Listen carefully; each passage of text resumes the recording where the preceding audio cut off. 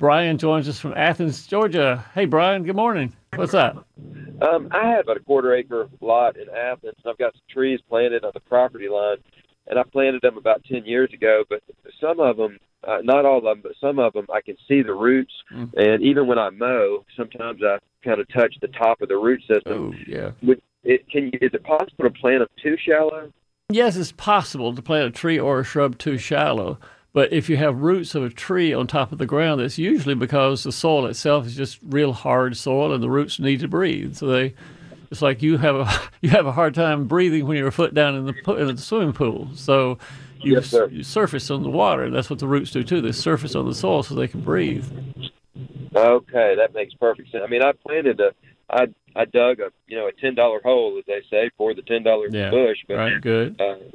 So that does make sense because I didn't dig a shallow hole. Yeah, I have an answer for you though, Brian. What you can do about this is not too hard to do, and that's to go to a landscape yard, a landscape materials place that can deliver a truckload, or if you have access to a pickup truck, get a pickup truck and get enough soil to cover the roots just an inch or so, just enough to cover the roots so your lawnmower doesn't nick it anymore. And you can plant grass where the grass will grow under the trees, or you can plant ground covers and things like that, either one. But that would cover the roots, keep the lawnmower safe, and give you something to grow in your grass or your ground cover. Fantastic. When the grass does grow all the way up to the base of a bush or a tree, is that going to be a bad thing for the bush or the tree? Yes. If you had a great big, 300-pound University of Georgia linebacker who was there at breakfast every morning saying, "I'm going to eat breakfast now," Brian, you and that linebacker would have a hard fight. Grass and a shrub and a tree are about the same. They don't like each other. The grass does not like trees. Trees don't like grass. They fight, and that's not what you want to have under your trees and shrubs. So let's put some mulch or something underneath, at least where the feeder roots are, so the grass doesn't grow and compete with it too much.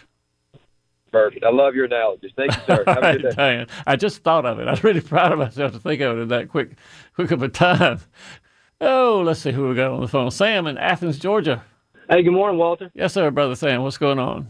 I've got some moss that's encroaching on my Bermuda that I need to try to get rid of. Okay. And I think it might be a shade problem. I hate to ask you another soil question, but you've kind of already answered the question. But what do you recommend to try to get rid of that moss to try to get Bermuda to grow there again? I mean, I can try to take down this tree, or I could just mulch it out too. I mean, what do you suggest? What's going to be the most cost effective? I like trees. Leave the tree alone. It's going to cost $500 or $1,000 to take it down, and mulch is really cheap by the bag. I would say mulch it out to the end of where the moss grows, and let the Bermuda grow in the sunshine, and then let the mulch be pretty in the shade, and end of story.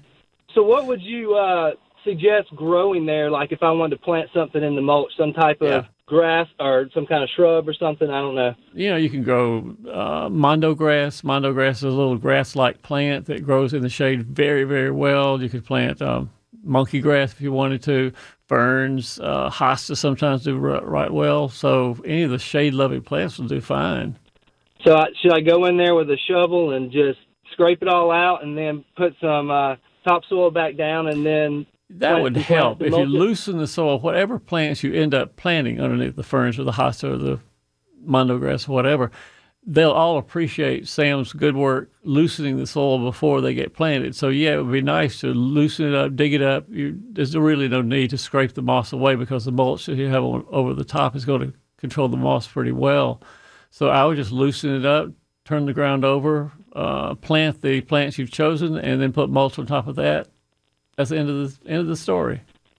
All right. Is that something I should plant this fall or just wait till the spring? Fall's a great time. Start 1st of September and go to town. All right. Thanks a lot, Walter. You bet, Sam. Thanks for calling.